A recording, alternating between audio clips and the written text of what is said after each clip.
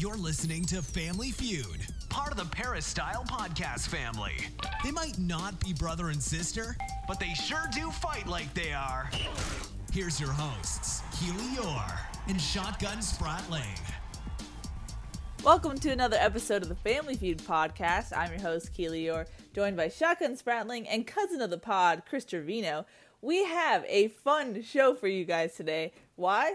Because we have a game to break down for the first time in what feels like forever. So I'm excited to do that, and I'm excited to return to our usual format. We have some stock up, we have some stock down, we have some heard it on the sideline submissions. We have it all for you guys today, so I'm excited, if you can't already tell. As a reminder, you guys can send us your comments, questions, concerns, or submissions to the pod at familyfeudpod@gmail.com. But like I said, guys, we have a game to review. USC defeats Arizona State last second, the last minutes, 28-27.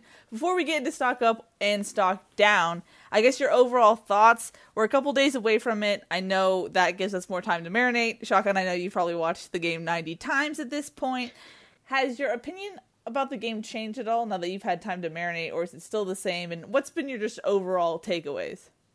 I think my opinion of the game overall has stayed pretty much the same, but my opinion of certain position and players has changed a little bit as I've been able to rewatch and reevaluate based on the broadcast view versus looking through my lens and maybe not seeing the entire play as it plays out. So, but overall, you look at it and you go, is this the same USC team? How much has changed? That's the big question. You give them credit for coming back and finding a way to win, especially because that could be the game that determines the Pac-12 South. You know, if this season gets played out, you think that that's probably going to be the biggest matchup for USC. Still some concerns about Utah if you have to play there. Obviously, that's always a scary situation for USC. But the rest of the Pac-12 South just doesn't seem like they're, high quality. So it looks like, that you were able to get that win should be really big as they progress through this shortened season. I just rewatched the game about an hour before we had this, and I still have no idea how this team pulled this one out of their butts. 99.9% win probability for Arizona State at one point, right before the fourth down. I still don't know if I had just been watching the game for the first time straight on my TV. There were so many times I could have been like, oh, well, that's it right there. That's it. That's game. Arizona State's taking this one. I like I said, I just don't know how they did it. They had to have so many things go right in the fourth quarter, and it did.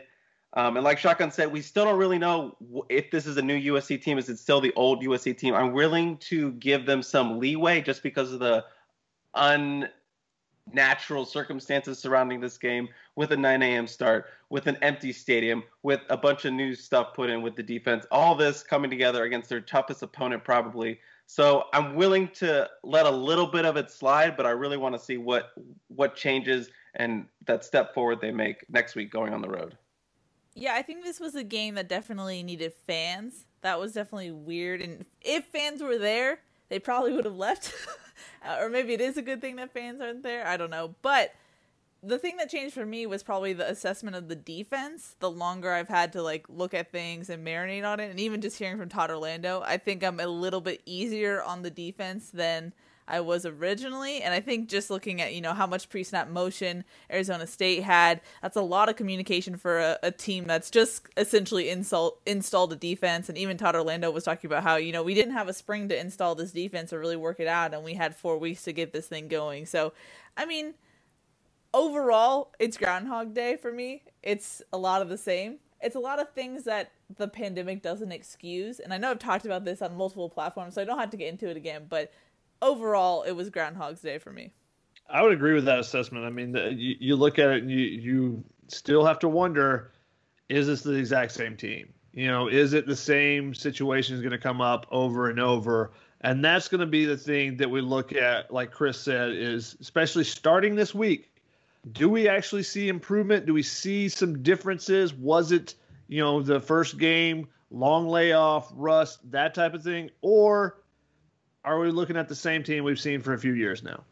Yeah, I'm expecting a much better effort out of the offense this week. I know Arizona is considered probably one of the weaker teams on the schedule, so I think this is a game that they can get some real confidence rolling with the offense early. It's not a super early game. It's a 12:30 kickoff, which is still early, but That's like a night game compared to what we just went through last week. And I expect the defense to kind of make those adjustments with the run game. So I'm excited to see what changes come through this week. And like Keely said, I did feel, if you're a USC fan, I think you feel a little bit better based off what Todd Orlando was saying. Like, yeah, these are simple fixes. We weren't happy with the way we played. We got a lot to fix, but it's all fixable things.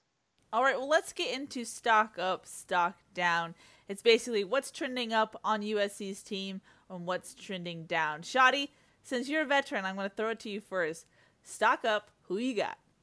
I mean, the easiest one is Marlon Tuipulotu. He was a beast in the middle of the line. He had 8 tackles.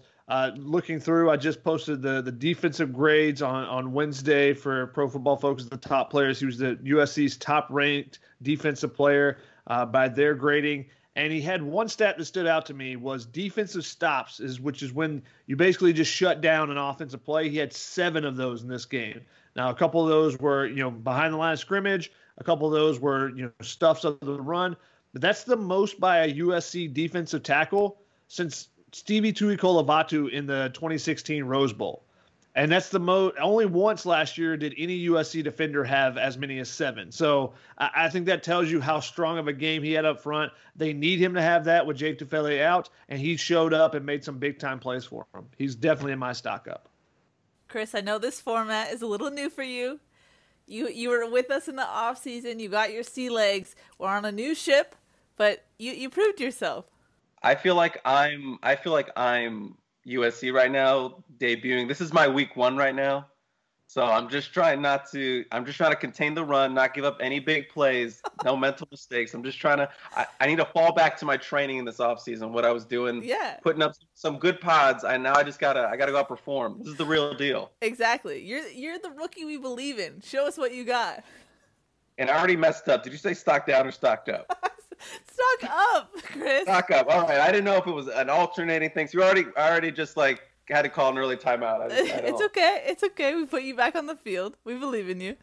Stock up. I have AVT in his draft stock. I went a little meta here, but finished number 6 out of USC's top players. Wasn't a great overall grade with a 66.6 per Pro Football Focus, but an 89.5 pass blocking grade. This is what you wanted to see out of AVT, shifting over from that left guard to the left tackle. If your left tackle's posting NFL level grades and pass blocking, that's the best thing you could hear. Didn't give up any pressures, was a clean game for him.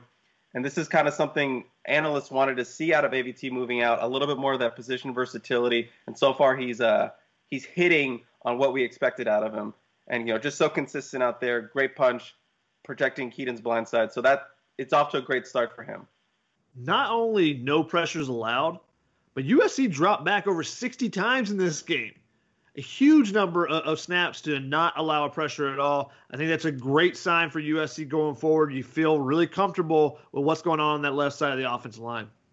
So I had what both of you guys had. I had multiple just to make sure I didn't get mine taken. Mine is stock up for Drake London. I think we all would have assumed this might have happened based on the Graham Harrell gleam, the gleam in his eye that he had in preseason.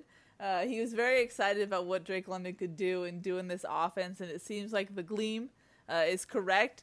He's actually USC's leading receiver right now with 8 receptions for 125 yards and 1 touchdown. That touchdown was the game-winning touchdown, fingertip grab. He was going to make that football come into his grasp. It's every angle you watch, it's just chef's kiss. Beautiful. It's a great sight to see. And, Graham Harrell said this week that he expects Drake London to not be that freshman anymore. He's a part of the offense now. He's not just that guy who's coming in halfway through 2019, making up for some depth issues. He's really a part of the offense and be a solid contributor. And I think game 1, you saw it. Keaton Slovis and Drake London was a pretty nice connection. I got to ask you, Chris, which was your favorite play? I mean, obviously the touchdown catch to win it is huge, but he also hurdled a guy. He went beast mode on a play over the middle. It was like a 5-yard catch, and suddenly he turns it into 20, showing some great balance. He showed a lot out there in this game. I don't know. Which one was your favorite, Chris? Personally, I think it's the one you just kind of mentioned. He turned that little 5-yarder into just like bully ball where it's like, nope, I'm going past you. I'm going over you. And just because I think it was funny that he did that maybe a couple minutes after somebody on the P had mentioned that Drake London needs to lift more weights. So I think he was on the sideline. He read that. And he was like, nah, F this. And yeah, I've been preaching him as a bully this camp. So I think that was a little bit, we finally got to see it out there in action. Just him knocking dudes, pushing dudes, making it happen. Keely, what about you? The game winner, that fingertip grab is just unreal. In the window that Keaton Slovis puts it in, it just, the whole thing was beautiful. Yeah, it was a great design play, and the way they were able to manipulate the defense a little bit with a little motion before the play. But I asked him after the game, have you done anything to work on fingertip strength and that grip strength that you have? And he said, well, no, not really. And he was like, oh yeah, occasionally I take those, those grip things that you have, the resistance squeeze things. He's like, I'll just take 200-pound ones of those. I was like, I don't even know that they make 200-pound ones. I thought it was like 15 pound was the max you could get or something. This guy's incredible. The best part is that you didn't know what the name of those grip things were called. So in your tweet, you had to put like an educational photo about what you were tweeting about. And I still don't know what they're called. Grippies. Grippies. There you go. Grippies. We'll call them grippies. We might have to put a photo with this so people will know. Another visual cue. Oh no, Chris. It's my thing. Leave me alone. Stock up. Shoddy. Since you guys, I went defense the first time, I'll go offense this time. I think Andrew Voorhees. Now, there was a little bit of Andrew Voorhees slander after this game. And, after watching the game in live, I may have agreed with it a little bit. But after rewatching the game, saw not only the ability to open up holes, he did get beat on one big third down play. I got thrown out of the way. But besides that, he looked really good. Ended up being USC's top-ranked offensive player according to Pro Football Focus. He opened up some holes, did some nice things, moving his body, getting around blocks that I really like. Mentioned it when talking about Elijah Vera Tucker, but you got to have a lot more confidence in the left side of that offensive line. Those two guys seem like they can be a dominant force, similar to what you had last year with Austin Jackson and Elijah Vera Tucker. I gained a lot of confidence in what Andrew Voorhees showed on that side. And I love the fire of him just attacking any pile that he could find to try to push forward, just because he just wanted to hit people because it had been so long since he'd been out on the field. I'm going back on the opposite side. I'm going with Nick Figueroa, the new defensive end starter. I talked to him going into that week, and he was so excited and humbled to be able to be named a starter. He grew up a USC fan, so it was a big moment for him. And, he came in as a JUCO last year, played a little bit in the rotation, but he said he really felt he was coming into his own this year. He felt like he wasn't hesitating out on the field. These new coaches were kind of getting the best out of him. Just play fast, go out there. Even if you make a mistake, just do it at 110%, 110 miles per hour. And that's what I kind of felt like out of him. I know USC needed somebody to step up in the absence of Jay Tufele. Marlon cannot be the guy all by himself. They're going to need guys to help out. And I was pegging Nick Figueroa for a big season this year now that he's the starter. And I think he displayed some of that and what he's capable of. He was solid. He earned one of USC's top 3 grades per Pro Football Focus, and he came up with that huge tackle for a loss in the fourth quarter to kind of stop a critical ASU drive and keep it a two-score game instead of a touchdown. It definitely, and I like the way, what I thought was interesting about Figueroa is how they used him. Last year he started the season coming out of JUCO as an interior guy, as a defensive tackle. And then in the front that they had last year, they moved him out to defensive end midway through the season with some injuries. He's their defensive end opposite of Drake Jackson in this front. But they dropped him in coverage a little bit. He had a couple of snaps in coverage, but they also, in their dime package, he becomes the defensive tackle. He's a guy that they trust to rush the passer. So that tells me a lot about the confidence the coaching staff has in Nick Figueroa. He was definitely on my stock up list as well. Yeah, he was a playmaker at Riverside. He's got pass rushing skill. He had 19.5 tackles for a loss, 11 of those sacks in community college. So the guy can get to the quarterback. Did you just remember his JUCO stats off the top of your head? Is this going in the pod? Yeah, I was just curious. Yes. I covered impressed. Nick Figueroa's. I went to Riverside the day he committed, so I was out there. So I have a personal connection because I went all the way out there to go. And I always remember the quote he said. He told me after he committed to USC, he said, I still can't believe all this happened. I'm probably going to go home and cry later. Oh. Just thinking about where I came from, just from a JUCO at Cal Poly to JUCO, and just like the journey he's been through. playing 1 year of high school football to being a starter at USC was a great story. So I always remember that quote that he told me that day. And the stats. Impressive. And we'll try to link that story in the thread on the P here for anyone who wants to catch up on that one that listens to this. Okay, so I have a reputation, so this is going to be a cautious stock up. I'm going to say stock up for special teams? ? I think it was a good showing at least, but that just shows how bad special teams was in prior seasons. So, you have the onside kick go successfully, even though there were some weird quotes about how they didn't really do it. Shotgun, I know you have the scoop on onside kick gate, so you'll probably jump in after me, but you had the muff punt happen with Jack Jones, and then Ben Griffiths, my boy. This is why I have a bad reputation. His punt average last season was 41 yards, and so far he has 46-yard average. So moving on up, guys. Special teams. Let the record show Keely is all in on the special teams. No, I'm not. I'm just saying it is a positive start. Let the record show. I don't know why you're not just saying that you had special teams. I don't know why you're being cautious about it. Their stock is definitely up. They did everything right. They did nothing wrong in this game. The only negative that you can take away from special teams is that Parker Lewis kicked one ball out of bounds. I don't think you put the return game as a negative. You say it's a net even, like, oh, they didn't have any great returns. It's not like they started every drive from the 10-yard line or anything, which was something that happened in the past in a couple of games. I think that there were definite positives. You look at the onside kick, getting that. Obviously, that's kind of a 50-50 play, but you did everything right. You put the ball in the right place. You had the people there, and you jumped on it. The punting was better. I mean, Ben Griffiths had a 50-yarder in the air. He had a 58-yarder, I think it was, rolling. So, yeah, I think you definitely take away positives on the special teams. Definitely stock up for me. I just want to point out that me and Parker Lewis are both one for one in our entire careers in onside kicks. Were you a kicker? I was a kicker. They made me the kicker because they thought I played soccer. I did not. And I quote, this is a true story. Onside kick in a big game. We were up by a touchdown, trying to make a big play happen. Special team coach walks up to me and he says, "All right, I just want you to go out there and kick it to the whitest guy on the field." Whitest or widest? Whitest. Okay, either one probably works. Sorry for all the white special teams players that has ever played on the front unit. Hit him right in the hands. We got the ball. Well done. I love the let's just try this of the special teams were like, let's just put Brew McCoy. He's never played it before. Let's just throw him out there. Yeah, Shotgun, comment on onside kick gate. It was interesting because Brew McCoy says after the game, he said that we never repped the onside kick, and comes to find out it seems more likely that he had not been on the onside unit and repped it in practice or anything, and he wasn't on the kickoff, the normal kick coverage unit, the kickoff unit, because Sean Snyder, he didn't have a specific onside unit. He basically kept all the same players in there except for McCoy. Now, the last guy on the end of the line when you're doing a kickoff coverage is your safety guy.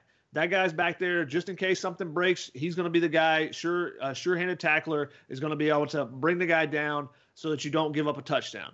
So instead of having that guy in there, who was Dorian Hewitt on one side, where Brew McCoy ends up replacing him, on the other side was Max Williams. Those are your two guys that are your sure-handed tacklers. They're going to make sure that you don't give up that touchdown, regular kickoff return. Took out Dorian Hewitt and put in Brew McCoy, and Brew McCoy ends up coming up with it in this one, diving over the pile after having an early shot at it. But then afterwards, Clay Helton was like, "Oh yeah, he was out there because someone got injured," and I was like, "That's not true, because after you scored the touchdown, Dorian Hewitt comes back out." I think Clay Helton misspoke and meant that because Brew McCoy did fill in on the kickoff return unit for Sean Mahoney, the walk-on tight end. Not sure if Mahoney got injured or something, but Clay Helton did say a gentleman went down. What was his terminology? I believe it was. So I think that's what he was referencing rather than Brew McCoy. And then Parker Lewis on the radio right after the game said, "Oh yeah, I've never kicked an onside kick." And it was like, wait a second, did they practice this or not? Like they made it sound like it hadn't been practiced. Parker Lewis then later cleared up on I think Trojans Live, and then also during our interview with us during this week, that he had never done one in a game, but he said, yeah, they had repped it in practice. So there was a little bit of confusion there. It's like, did they practice this? Was this one of those things where we couldn't get the right cohorts together or something because of the restrictions to get the correct number of people to try a onside kick in practice? Didn't really know, but whatever it was, it worked out for USC. They found a way. Parker Lewis, nice kick, great placement there behind the front line in the middle of the second line, and ball tips away. Brew McCoy jumps on it.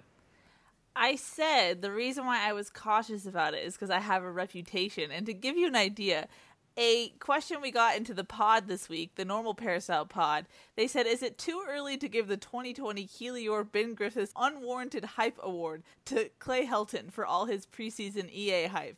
So I have an official award now because of the Ben Griffiths love. So that's why I'm cautious about this stock up. But Shadi, I know you have some rapid fire stock up. Go for it. I believe that Chris Treviño's appearance on podcast has also been given that award. We got to see what he does during the regular season here before we're giving him an awards. You're putting more pressure on the rookie. Pods. Hey, I don't like that. I don't like that hanging over my head. I don't like that. One of the other people that I wanted to note was Max Williams. I thought he was really good coming off the edge, especially as a pass rusher. He's a small dude. He's not a guy you would expect, but when they called on him to blitz, which was just a handful of times, he was a guy that was able to get back there and force Jaden Daniels to move from his spot. And he also was, when USC, he rotated with Greg Johnson at one of the nickel/safety spot that they have now. And he also was the guy that came in when USC went to dime with more defensive backs. So I think his stock is definitely rising, a guy that's getting more playing time than maybe we initially thought necessarily. Moving on to the next section. Do you guys hear that? I think it's Stock Neutral's noise.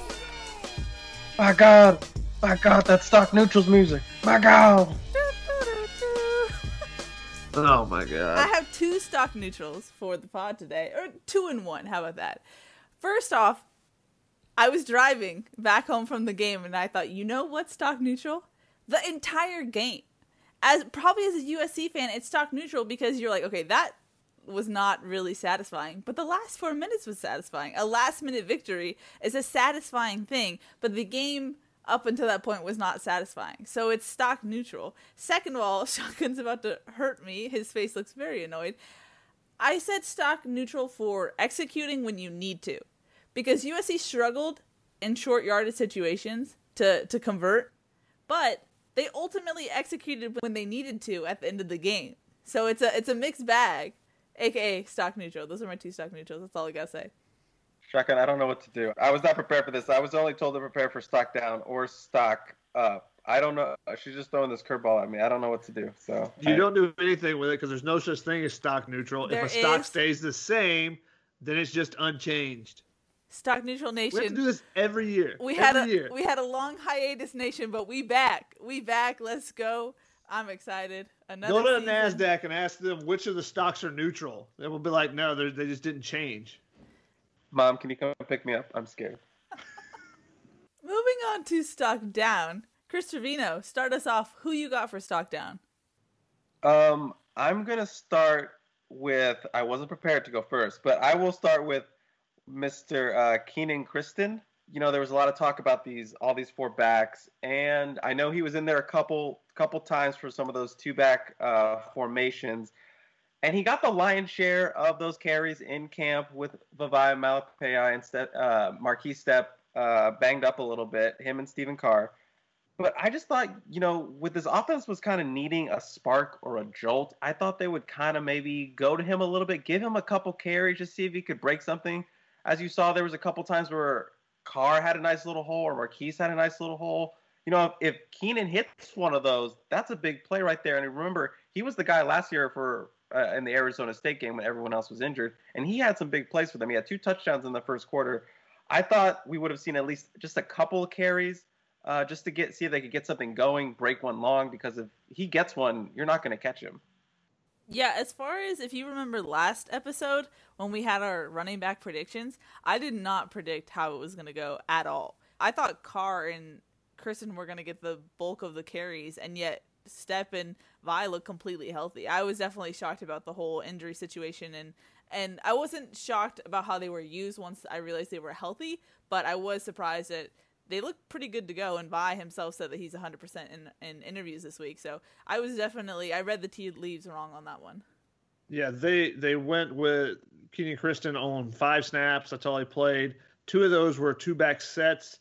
Only one of those 5 snaps was a running play, and that was one of the other running backs in a 2-back set. So when he was in there, they were throwing the ball and doing some different things. So it was a little bit surprising their usage of him. I'm not surprised that he was 4th and that he barely got any carries, because if those other 2 guys are healthy, then I expect them to get a bulk of the load rather than Keenan Kristen. I think he only steps up when you're going to have, when you have an injury. Though I do like Chris's idea, if the offense is, kind of stuck in the muck, then put him in there and see if he can break something and give you a little bit of a boost, especially with no crowd or anything.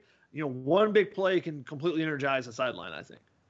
Who you got for start down, Chatty?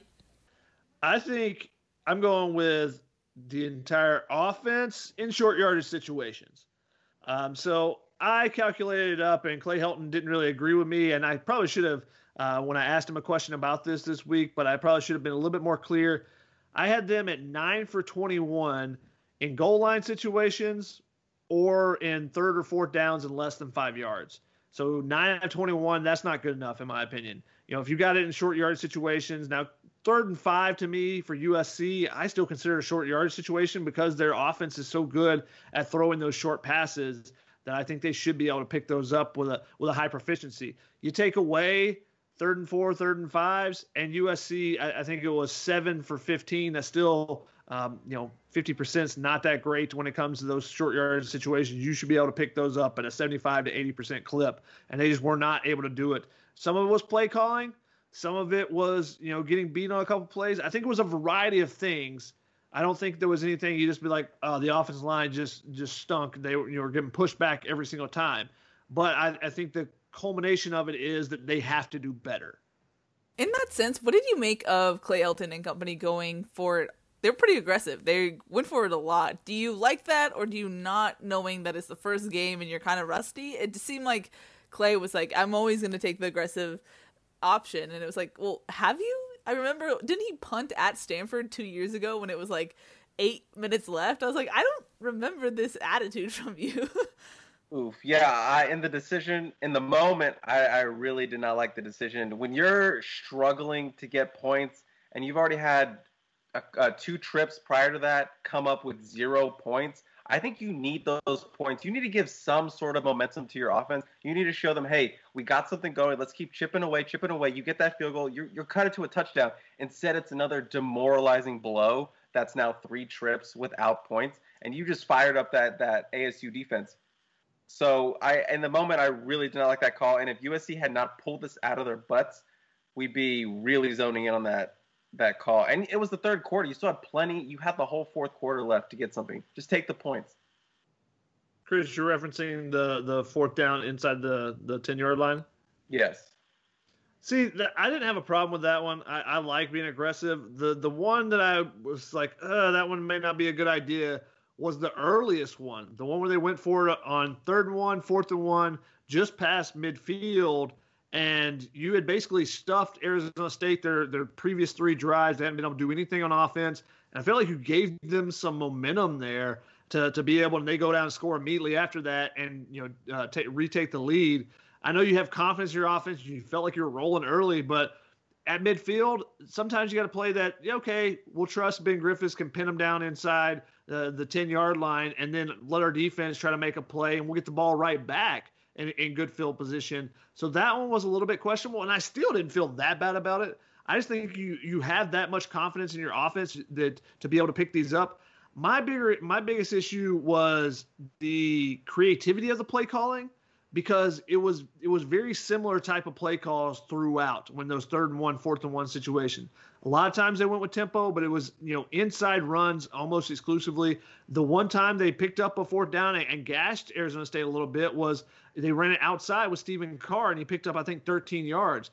Now, they did some other stuff. They did a tempo play when they got into a 1st and goal situation and pitched it to Marquise Stepp. So there's some other stuff there, but a play action or read option where the quarterback keeps it, the way that Arizona State was just crashing down their linebackers off the edge, particularly in the second half, yeah, I think you should have done a couple things a little bit differently. That was my bigger issue. For my stock down, I had ball security, especially just because two of those guys are veterans. You have Tyler Vaughns and Vavae Malepeai, both cause fumbles. It's just, you don't expect that from your seniors. That's something that they shouldn't be doing. And Vavae Malepeai, he was humble about it in the presser this week and said, it was a selfish play by me to try and extend it. You don't do that on first down. And so, again, that's a question where, is it rust or is it just poor coaching? And turnover margin is something that has suffered. It's been bad for under Clay Helton under his whole tenure. So I just can't chalk this up to rust. It's something that USC has always talked about, ball security, penalties, technique, fundamentals, et cetera, et cetera. And so for that to happen in this game and have 3 turnovers or 3 fumbles and an interception, it really took away from this offensive performance, and that's why you can put up over 500 yards of total offense and yet have not a lot of points to show for it. So you just can't have those drive killers, and just stock down for me on that front. And I think you got to give a little bit of credit to the ASU defenders in those situations. Like the Tyler Vaughns one, that's just a textbook shot at the ball. But TV, he's a veteran. You gotta sense that guy. You gotta know that they're gonna be coming for you when you have the ball like that. And then the Marquise one, just again, credit to the defender, just has a hand in there and just kept pulling down. So again, yeah, USC has to be better in those situations. You got to know that, hey, they're going to be coming for that ball. But I give some credit to those ASU defenders, really, really coming for it. See, I don't give as much credit. I'll give them credit for the Marquis Step one. And hey, if you have one fumble in a game, you can live with it. You can get over that. However, the Vi one, that was completely on him. He even said this week that they teach them, don't extend for the goal line unless it's it's 4th and goal, or if it's a game on the line situation. So, you can't do that in the first quarter on a 1st and goal like that. It's just not smart football at all. And that's where Keely talks about where it's a 5th-year senior, you got to be better than that. And the Tyler Vaughns one, I blame him as well. Chase Lucas did make a nice play on it. However, the ball was not pressed against his chest like it should be. And he's running an inside screen there with Drake London blocking for him. You got to know there's a defender outside. Now, the defender ran up from, like 5-10 yards back after the initial block, but you got to be able to know that who could be around you in that type of situation. I just thought he was a little careless with the ball there as well. So I think with 2 older guys, it's a great call by Keely. That's stock down. You got to do much better taking care of the ball there. If you get out of this game and hey, Keaton Slovis throws 1 interception over the middle and you have 1 fumble, you go, that's not good, but that's not terrible. But those 2 fumbles by your 5th-year guys, those are 2 that you need to eliminate starting now. Those got to be gone the rest of the season. I just like to point out that I did not give credit to the defense on the Vavae Malepeai fumble. Check the record. I did not. As Shotgun's fire back at me kind of mentioned, I did not give them credit. You gave Chase Lucas too much credit. Hey, a hack is a hack, baby. I love a good hack. I love a good hack fumble. Once again, swiping at the air where no one on this audio podcast can see. Thank you, Chris Treviño. Well, we're gonna start a Patreon. If you donate $3 to represent the 3 of us in this feud, we will do. Keely will post every visual gag I do without context, just a straight, just without just every visual gag, just sure, and bloopers. How about that? Sure. Anyways, moving on. Chris, who else you got on stock down? I have stock down at the moment the interior offensive line depth, because we did have an injury come out of this with Brett Nealon, the starting center, and if you're USC, that's probably the injury that you can afford the most, just because you have a veteran in Justin Dedich who came in and started at center. Ironically, at the Arizona State game last year, he might be the closer for this team in ASU games. But he came in late, started the rest of the way throughout the season, the number 1 center in his class. He's a talented guy. I think the offensive line is going to be fine with him in there as until Nealon gets back. But now he was also kind of your sixth man with those interior spots. So now if you get an injury at maybe one of the guard positions or even at center with him, you're in real trouble now because now you're relying on, Andrew Millick, who's just learning the position, Liam Douglas, who's also kind of learning the position, and then you have two inexperienced guards next to him that would probably have to fill in with Liam Douglas again or Cortland Ford, who's playing right tackle or right guard, excuse me. So if you got an injury in one of those spots, you're kind of in a tough spot for USC now that your sixth man is in the starting line. I think this goes back to just the overall offensive line depth is something we worried about, and they got a big boost getting Elijah Vera Tucker back to keep this from being an even bigger issue. But again, we always say on this podcast that you're always going to have an offensive lineman go down. It happens. It happens every single year. You're not going to make it through a year with a clean offensive line. They've got one right now. We'll see how serious it is. See if Brett Nealon is available this weekend. But how do you fill in? And if you do have someone else go down, or as we're seeing all across the country, if there's a positive test, where do you turn for USC if you have one of your starters go down? My final stock down is I've got a couple here, so I can't decide which I want to pick here. But I'm going to go with linebackers. We heard a lot of hype. Hype was another one of mine on my stock down, the hype that we heard for some of the things during fall camp. But we'll start with linebackers, Raylan Goforth and Palia Naitiote. We expect big things out of them. We didn't get that the first game. And Todd Orlando even said as much today. He was asked about them. He said, they were okay. And just the tone of it just really stood out, the way he was talking about him. And he's like, I can say that because that's my position group that I'm coaching. He might have been a little bit more positive about someone else's position group just to hide the fact. But they weren't very good. They have to get better. They played hesitant, which was the big thing to me, more so than the plays that they didn't make was just the hesitancy. So maybe that's something that will progress as the season goes along. So there's a little bit of belief that they can rise that stock. But for now, that stock is definitely down. Yeah, I would certainly agree with that, especially after all the Clay Helton doubling down, tripling down we heard on EA. So that anything other than an outstanding performance was going to look not great on Saturday. So, yeah, there's a lot of hesitancy. But you hope that's more so just with being in the first game of a new defensive system. And as we go forward, we'll see a lot more pulling the trigger and reacting a lot faster. In the same vein of hype, I had tight ends on stock down just because John David Baker, when we talked to him preseason and even in March, made it sound like they clearly understood what was needed from the tight ends, what the jump they need to take. And then right before the season really started, JDB was saying that in practice, the tight ends looked really good. They were involved in the offense. Keaton is looking at them as an option on critical downs.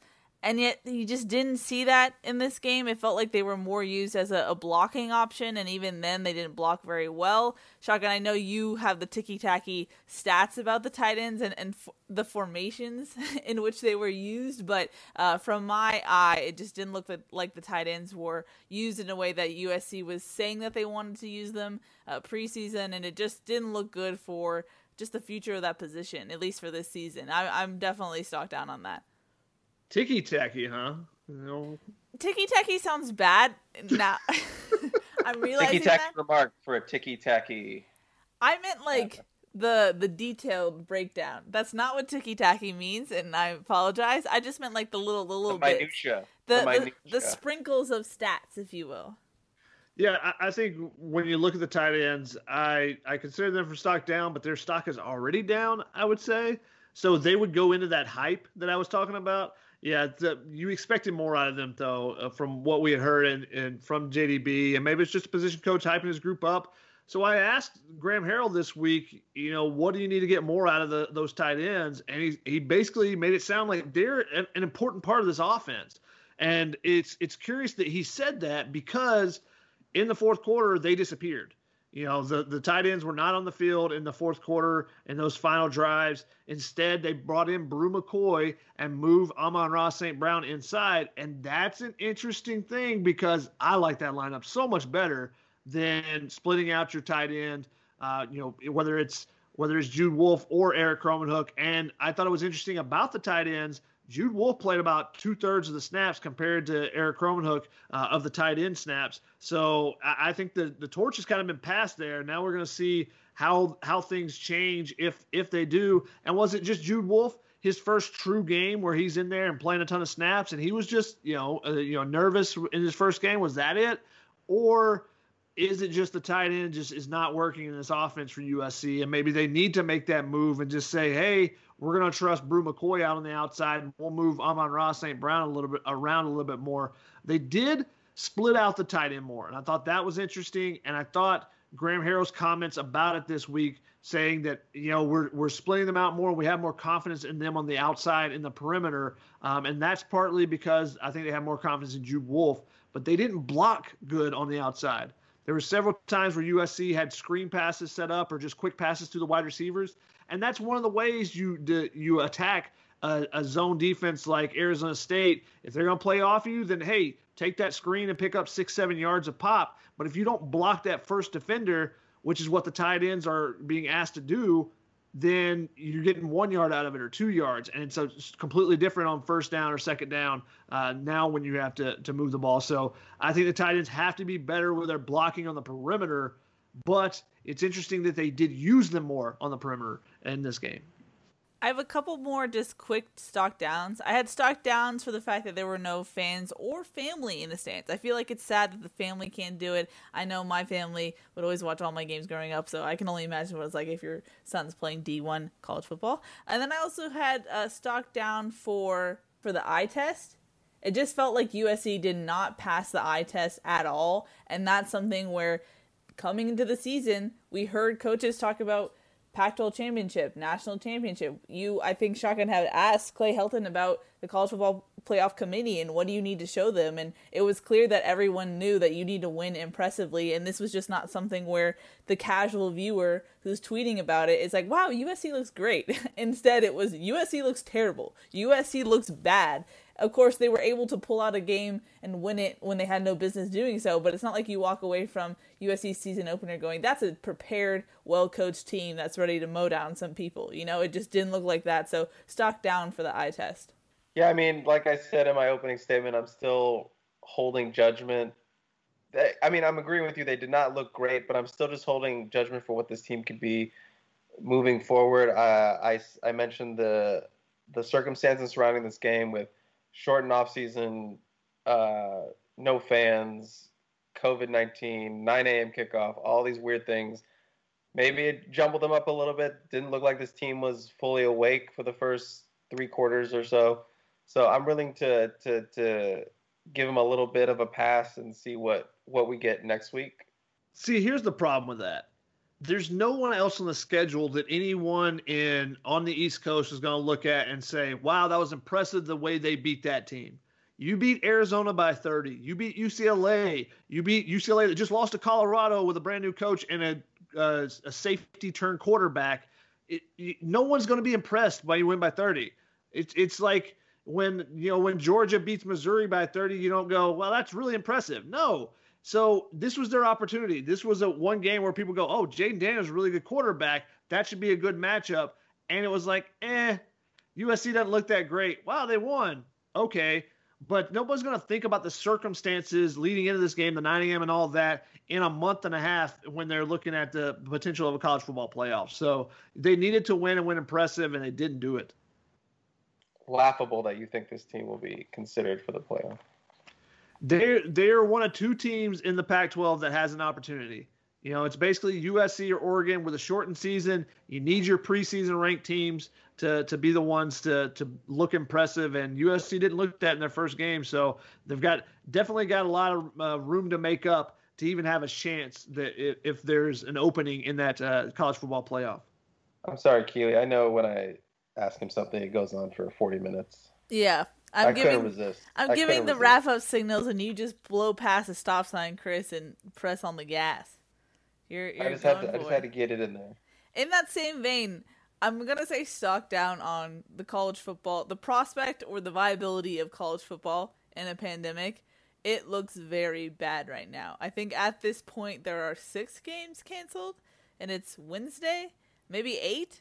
The count keeps evolving, but it just does not look good for teams being able to play in a non-bubble environment, just because cases are rising nationally, and thus it makes sense that it would not only spread to a college community, but the college football team. So it just doesn't look good, the prospect of it all. I know I talked to a USC source who doesn't even think that the Pac-12 season will finish as it stands right now. So hold on to your hats, people. It's going to be an interesting ride.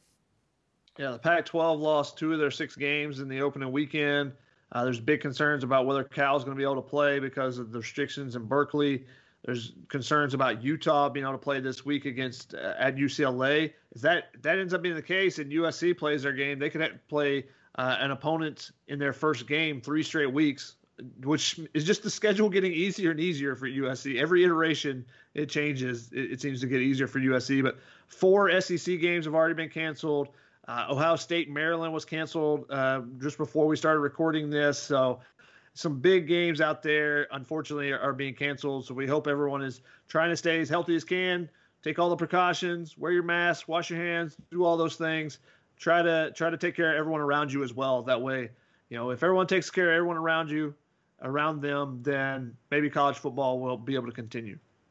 Alrighty, let's move on to Heard It on the Sidelines. Now, this is like a Heard It with an asterisk, just because none of us were actually on the sidelines, which is weird. This is the second time for me that in, I guess, 6 seasons, I don't know which season I'm on anymore, that I haven't been on the sideline. I was in the press box with Chris Treviño. Shotgun, you were on the concourse, so it was an interesting experience. I guess starting with you, Shotgun, what do you have for Heard It? I got to Heard It from the sidelines.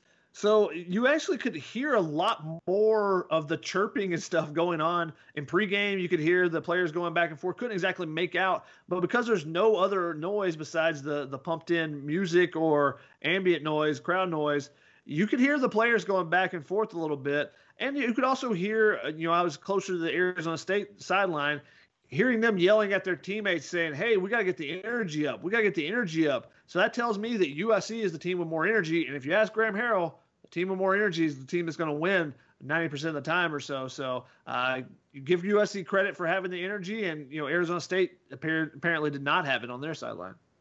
Chris, what did you hear from the press box? This is kind of so. Obviously, I'm the press box guy of this group, but something that really set in for me was during the national anthem. First of all, we didn't even know what was going on. I think like half the press box had no idea it was actually just starting. And then when it finished, there was this weird like feeling. It was like in a vacuum. Everything went silent. There was no, usually you hear the crowd going crazy and then you hear the F jets coming over. It was just a vacuum of silence, and it felt very dystopian. And I'm like, oh, this is what we're about to go down. It was interesting. Did you guys notice the double flyover? Yeah, what was that about? I have no clue, but I remember I saw the first one, got a couple photos, and then I'm looking at Mike Bone because he was in one of the suites, got a couple photos of him, and then I hear the planes again, and I'm like, what's going on? And another wave of planes comes across, so I was like, okay, this is interesting. A double flyover for USC. I don't know if they had the timing wrong or what exactly it was. I also heard on the sidelines, and maybe this plays into it, there was a near lightning delay. Right as the game was beginning, I'm hearing from some of the TV people because the camera guys are up on the concourse as well. And I hear, take it down, take it down. And that means for the TV guys, those get down from their perch where they were shooting the video and get underneath cover because they believed that a lightning delay was about to be issued. And then some people were tweeting out that there was a lightning delay.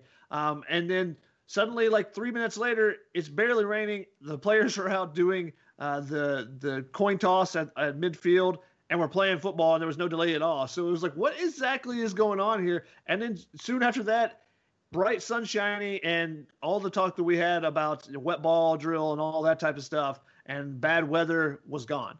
Yeah, that was one of my other heard-its, was this lightning delay. They made an announcement in the press box, like there could be a lightning delay. One of the, I don't know who he was, but I think it was an Arizona State reporter or communications person walked over to my end, which is where the Arizona State people were, and they were like, get this, we're getting a lightning delay. He was like, what are you talking about? You crazy. He was like, no, listen for it. So I just like listening to people's conversations because everyone sounds dumb all the time, including myself. So Yeah, so there was a real possibility of a lightning delay, and I always wonder kind of what that effect that would have had on both sides of the team. Both juiced up, ready to go, and then you have to wait 45 minutes, 30 minutes, whatever it is, before you can get going. Chris, listening to other people's conversations is exactly heard it on the sidelines. Come on. Yeah, it's kind of the definition of the low-key definition of this segment. Oh my God, is that what help means when they say the light comes on? The light just came on for me. I get it now. Incredible. Well done. Well done. Yeah, I was curious who the flyover was for, because everyone else was in the locker room. So it was like, thank you for the flyover for the press box, people.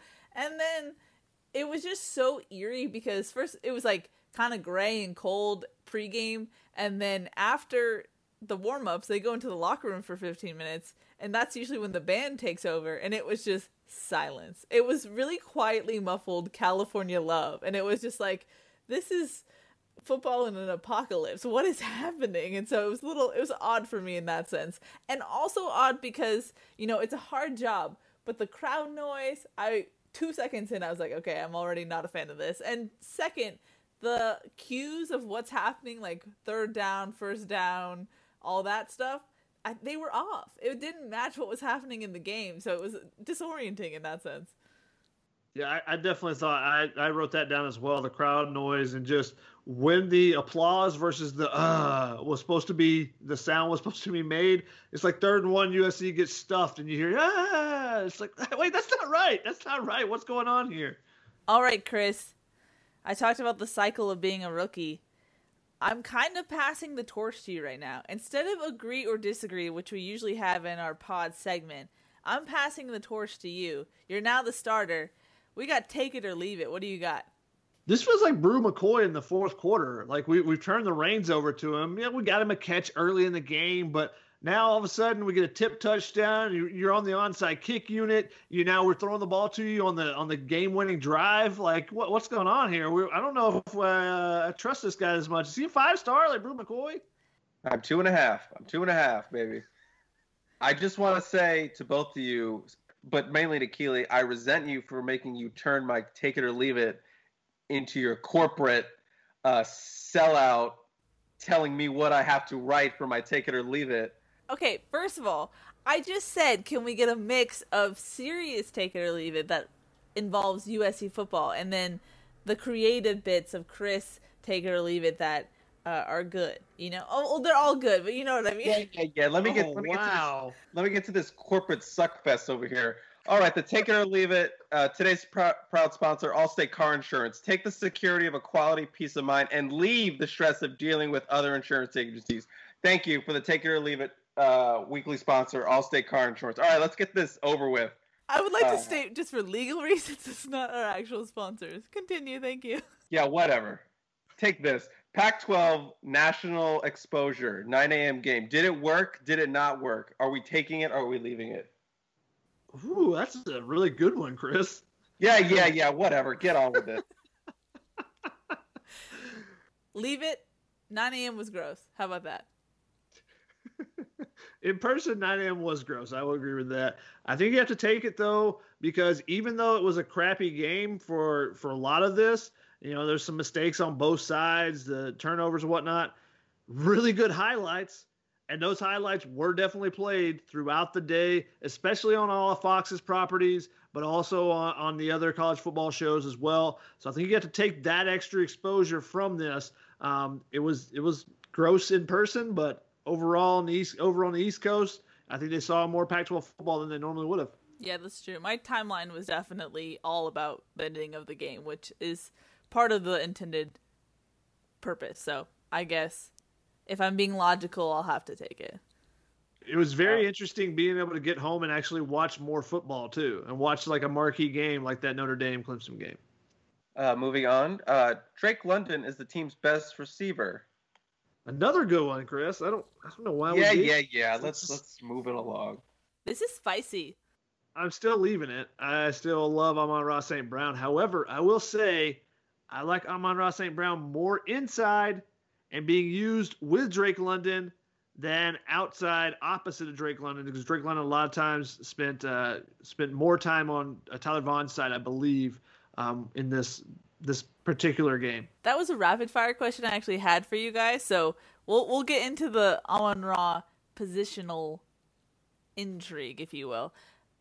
I don't know if I can do that to Amon-Ra St. Brown, but he's coming for it. So I'm going to say leave it, but raising my eyebrow while saying it. You can't pick Drake London over Amon-Ra St. Brown, but you can put a tight end with most important. All right. All right, I see you. Those are not comparable. Thank you. What's interesting is that both guys aren't your prototypical pro prospect. Amon-Ra St. Brown, his size, and then Drake London, is he quick enough? Does he need to be a tight end? I think there's some question marks about both, but both are just so productive that I don't know how either one of them is not going to make a roster and be really productive in the NFL as well. Let's see. Stephen Carr is finally back. Taking it. I might be jumping out into some shark-infested waters, but I'm taking it.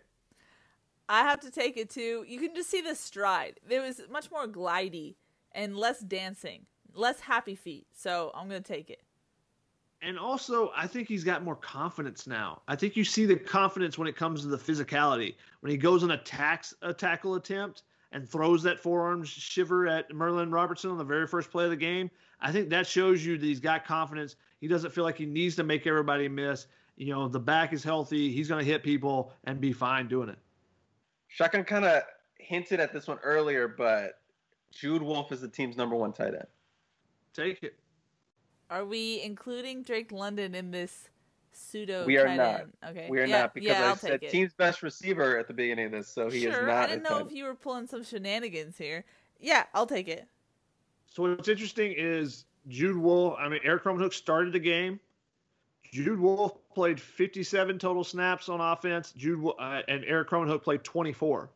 So more than double the amount that Cromenhook played. So I think it's interesting. Cromenhook didn't play an offensive snap until the kneel down in the second half after the opening drive of the second half. This is my last serious one, corporate one. Marlon Tuipulotu is on a path to get drafted higher than Jay Tufele. Whew. You're bringing the heat with these, Chris. Yeah, this is spicy. Are we sponsored by Wendy's Spicy McNuggets? Oh wait, no, that's the wrong company. Wow. This is why you don't do the sponsorship reads. It's true. I'm gonna leave it. I think that Jay Tufele. Yes, I did. That's why I said it's a good one. But I'm going to leave it because I think Jay Tufele has more explosiveness still. Yeah. When Shotgun goes ahead of me, he makes a very convincing argument. Come to my side. That plus just how the kind of waning we saw in 2019, I just don't have enough in the bucket to say yes, to say take it. So I'm going to leave it. Okay. Shall we get onto the real take it or leave it? Sure. Go for it. Shotgun's newfound, or maybe it's just newfound for me, love of the flow, the mains. He's always loved the flow. He's always loved the flow. He's loved Connor Murphy from day one because of the flow. Oh, love the redheaded mullet. So good. So, leave it? Leave it. You were doing much better with the corporate ones, Chris. Twitter's new retweet format. Where I have to press it twice for no reason? Leave it. I don't understand it. And if I post a link or retweet a link that I wrote, like it's a story that I wrote and they're like, are you sure you know what's in this? I'm like, yes, I wrote it. So that bothers me too. Just personally when it comes to my own stories. But I like not spreading misinformation, so I'm changing what this turned into, but leave it. Yeah, leave the double click for a retweet. However, I do like the fact that they ask you if you've read the story. Yeah, it's just when it's your own story, it's a little annoying. That's all I'm saying. I think this whole thing is Shotgun's doing of his favorite read the story response to everybody who complains under one of his stories. I think he got in someone's ear in higher ups of Twitter HQ get that change going. This one is mainly for Keely. Peloton just announced new Beyonce-themed workouts to Homecoming. Take it. 2 seconds, take it. Yes. I don't even know what it is. I saw it during a presser. I was tweeting, and I saw Beyonce Peloton, and I was like, what is going on? And I bookmarked the tweet, and I didn't go back and read it, but it's Beyonce. I have to take it. Thank you. Shotgun, I know you're eager to jump in on this, so why don't you weigh in here? I don't even know did you finish? Did you take it or leave it? She took it. She took the whole thing, so you may not have anything to take. So, I mean, it's a stationary bike, so once you take it, it's gone, right? I would take a Peloton if someone wanted to gift me one. If anybody out there wants to gift us Pelotons, we'll take them. We'll gladly sponsor the show as well. So, because they're ridiculously expensive, by the way. Next one, Keely and technology. I've never seen Keely so upset about having a stat book provided at the end in the press box or live running updates. Upset? Why was that? I was because shocked. You can't stand that all these things are provided for people in the press box. I honestly did not know how much you guys get handed like information if you're in the press box. And so this was just me being like, wow, I was so hard on myself because I'm filming, trying to tweet, do injury updates, and also like try and keep track of down and distance and like major plays and how much yardage it is. And like, I thought you guys just did the math in your head or like tracked it yourself by hand up in the press box. And here I am sitting there and they're like, Talanoa Hufanga made the tackle and his mom's name is Judith. And like, you get so much information and it's incredible. So I was a little angry, but it's fine. More power to you. I think the better take it or leave it is Keely and assistance rather than technology. I'll take it. I'll always take assistance. But she's still mad about it that you guys have been getting this and she hasn't. I'm a little bitter. How about that? I'm a little bitter. It felt like a secret no one told me. Definitely bitter. My final one here is take it or leave it, scary things. I don't know if anyone watched Joe Burrow today in his press conference, but he said when he was a little kid he was scared of everything and he could not watch scary things. Only Disney Channel, Nickelodeon, things like that. I know we just passed Halloween a couple weeks ago, so I'm wondering, are you guys scary things aficionados? I'm going to leave it. I don't go out of my way to see scary things. And when I do, I try and find like the humor in it so that I get less scared. But I don't like getting scared. It's not a fun thing. I thought Beetlejuice was weird growing up. It just freaked me out. Just the whole thing. I avoid it all. The Michael Keaton Beetlejuice? I think it's actually a good movie. Like, my roommates tried to convince me to watch it, but I'm like, ugh, just stop saying Beetlejuice and let's move on. That's usually the discussion. Shake, shake, shake, Sonora, shake your body, right? Exactly. I don't have a problem with scary things. I don't watch many horror films in particular, just because I think they're crappily made. I enjoy really good horror films, but just in general, scary things, I'm not going out of my way to find them, but I don't have a problem with them. And that's it. Thank you to Allstate. It was such a low energy exit. Thank you to Allstate. Well done. Alrighty, as promised, we're going to wrap this puppy up with rapid questions. I have 4 for you guys. First up, Shotgun, you already kind of dipped your toe into the waters on this one. Amon-Ra St. Brown on the outside. I know they moved him around, but what did you think of him on the outside, that battle between him and Jack Jones? Is he more effective as an inside receiver? I'm glad that your questions are going to be rapid so that my answers don't have to be. False. I will come over there and hurt you. Got you, Keely. Just accept defeat. He got you. No, I mean, it was a great matchup between Amon-Ra St. Brown and Jack Jones, but I think it showcased that it's not the best position to stick Amon-Ra St. Brown in and leave him there. I think he's such a technician with his routes that I don't think that running streaks down the sideline against Jack Jones is the best, way to go about using him. Use him in the middle of the field. We saw times when he would come across the middle of the field, even starting from the outside, and just he reads zones so well. And USC was struggling to move the ball consistently against the zone defense of Arizona State. I just think that you need to be able to move him based off what you're getting from the other team because he's so dynamic and he can be used in so many different ways. He can be on the outside, but let him run those chair routes and different things where he's making multiple moves because he'll sit somebody down on the field like he did last year against Cal on one of those touchdown catches he had. So he's a delight to watch his route running. And I don't think that they really explored that route running in this game. So maybe we'll see some different things from him, but I like moving him inside like they did later in the game when they went 4 wide receivers and having Brew McCoy on the outside. I think it just opens things up, and that's where you saw the big catch from him. Down the seam, whether it was a skinny post or just a straight seam route, not sure, but that was his biggest play, came on a play from the inside. So I like moving him around so that he does get some outside reps, but he's just so much better on the inside. I mean, I don't know what more I can add to that great answer. I want him to be a inside receiver that plays a little outside, not an outside receiver that they play inside. I have a feeling it's more NFL motivated because I know I've seen analysts say we want to see him more on the outside. We want to see what he can do on the outside. But I think he's a much better – USC's offense is much, much more deadly when he is inside. I think that's a great point from Chris, just pointing out the NFL prospects of it and that they're probably – his camp is probably asking for those opportunities on the outside. Sorry, Keely, I just had to make a great point. Visual gaffe. Don't be mad at me. Unreal. And the thing is I could see Shotgun winding up to add on to Chris's addition, and I was giving the no, don't do it. It's rapid fire, and everyone just ignored me, so that's fine. That was a rapid wrap-up. No, it was not.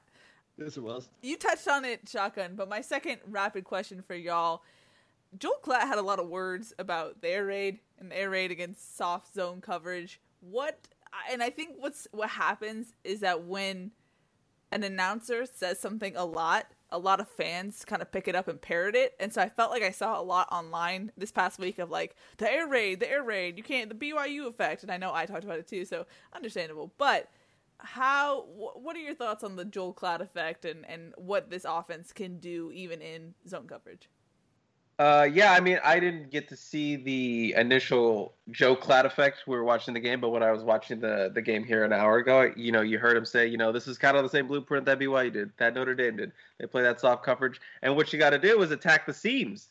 You can't do the little crossing routes. Attack the seams. I wanted to see them take a little bit more deep shots to maybe open that up a little bit more, which we saw a little bit in that fourth quarter. That deep shot to Amon-Ra St. Brown.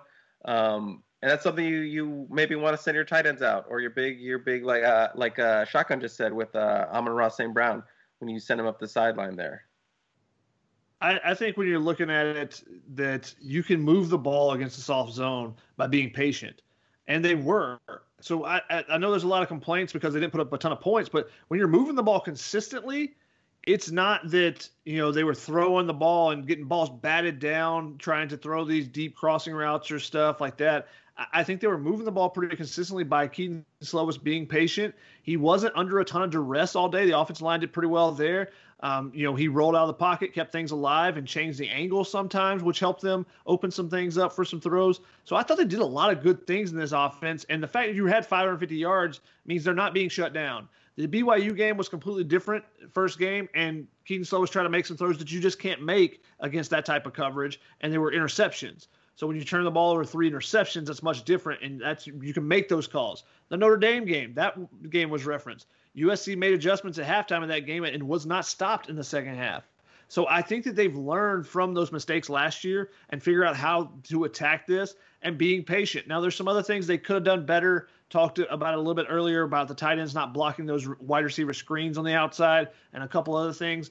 But you can still run those crossing routes and sit down. You just got to be able to find the holes in the zone instead of just running to a spot. And I thought as the game progressed, they started reading and reacting a little bit better. So I didn't have any issues with the offense the way they attacked it. I thought it was a little bit overblown, but that can happen when you're in a game and trying to analyze what exactly is going on. My third rapid question for y'all. What do you think is going to be the biggest difference for USC that they'll have to attack from ASU week 1, Arizona week 2? I think it starts with the tempo and the fact that Arizona's offense wants to run a ton of plays. So if they are successful and can move the ball a little bit, now your substitution patterns on defense, is Marlon Tuipulotu going to be able to play, 85% of the plays like he did this past week? I'm not exactly sure what the number was, but he played a ton of plays.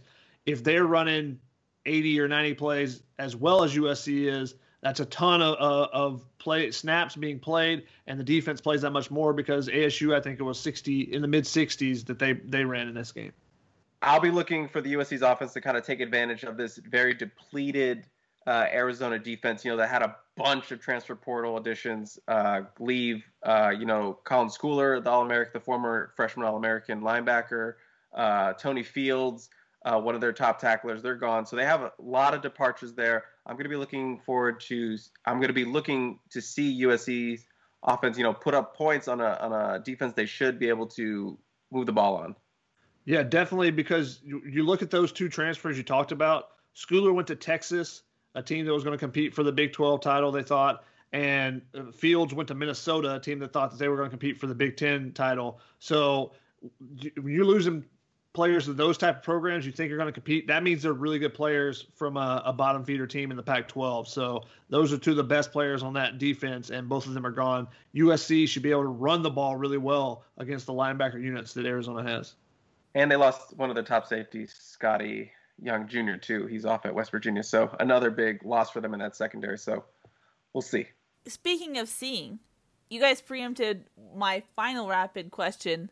What are you looking for the most, or what will you be looking for the most in Game 2 for USC? Just, I guess, physically, what are you actually going to look for? But also, what are you maybe hoping to see improvement-wise? For me, I want to see how this young secondary does this week. They had a pretty good week one. They didn't get a lot of action with Frank Darby going out, and then Jaden Daniels not passing as much with their run game being so successful. But I want to see how they handle Grant Gunnell, this Arizona QB who, people are high on. He's a big kid, 6'6", big arm. I want to see if, he's going to push the ball down the field with his tempo, see how they handle, a more traditional pocket passer. And maybe the defense can maybe get to him a little bit more than they did to Daniels this past weekend. And USC, faced Gunnell last year, part of that game. They couldn't get him down, though, because he's so big. They got pressure on him but couldn't get any sacks against him after they had sacked Khalil Tate a number of times. Like they were going to put a massive number up, and instead I think they got maybe one on Gunnell. They just couldn't pull him down. So, being able to get the quarterback on the ground will be important in this game as well. I think it's on the offensive side.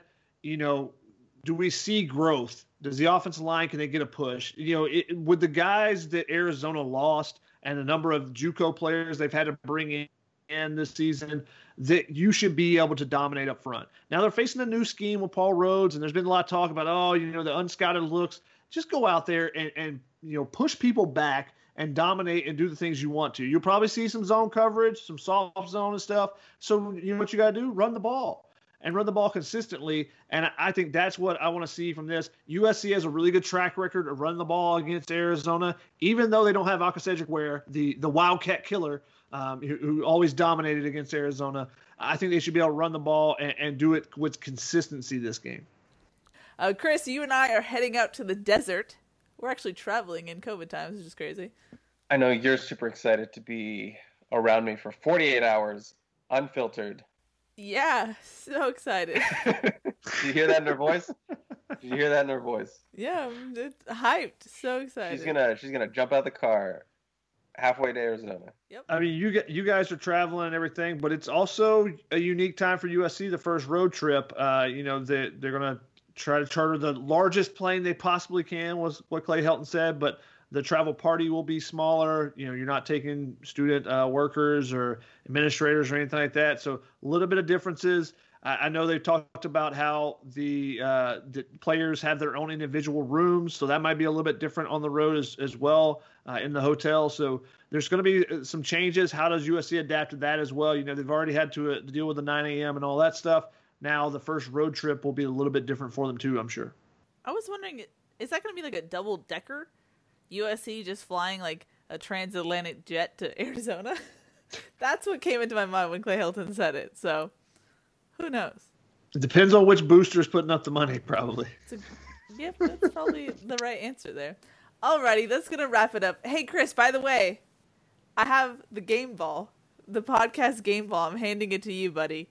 You did it. I even added the buddy to make it sound legitimate, like you're getting the game ball. Why does this game ball say Coach Bone on it? Oh, sorry. Wrong game ball. I'll get a different one. What? I don't like this. That's not going to make the cut. It is going to make the cut. And to prove it to you, I'm going to wrap this puppy up. That's going to wrap it up for our first post-game Family Feud. Chris, you want to add something?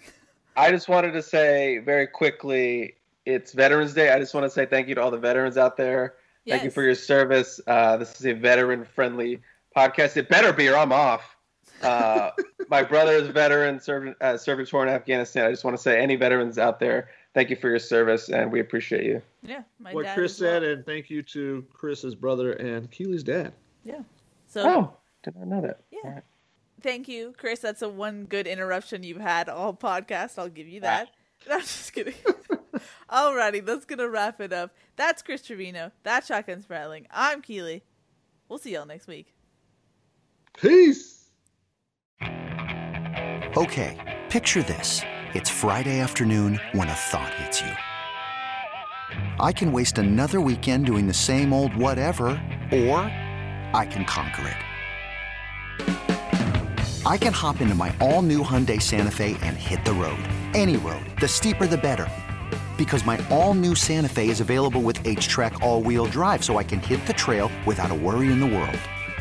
Heck, with 3 rows and best-in-class rear cargo space, I can pack the whole family in with all our gear. We've got available dual wireless charging for our phones, so we'll never lose touch with civilization, and we won't lose touch with the primordial power of Mother Earth. So which is it? Waste the weekend or do something a little more epic? And conquer it in the all-new Hyundai Santa Fe. Visit HyundaiUSA.com or call 562-314-4603 for more details. Hyundai, there's joy in every journey.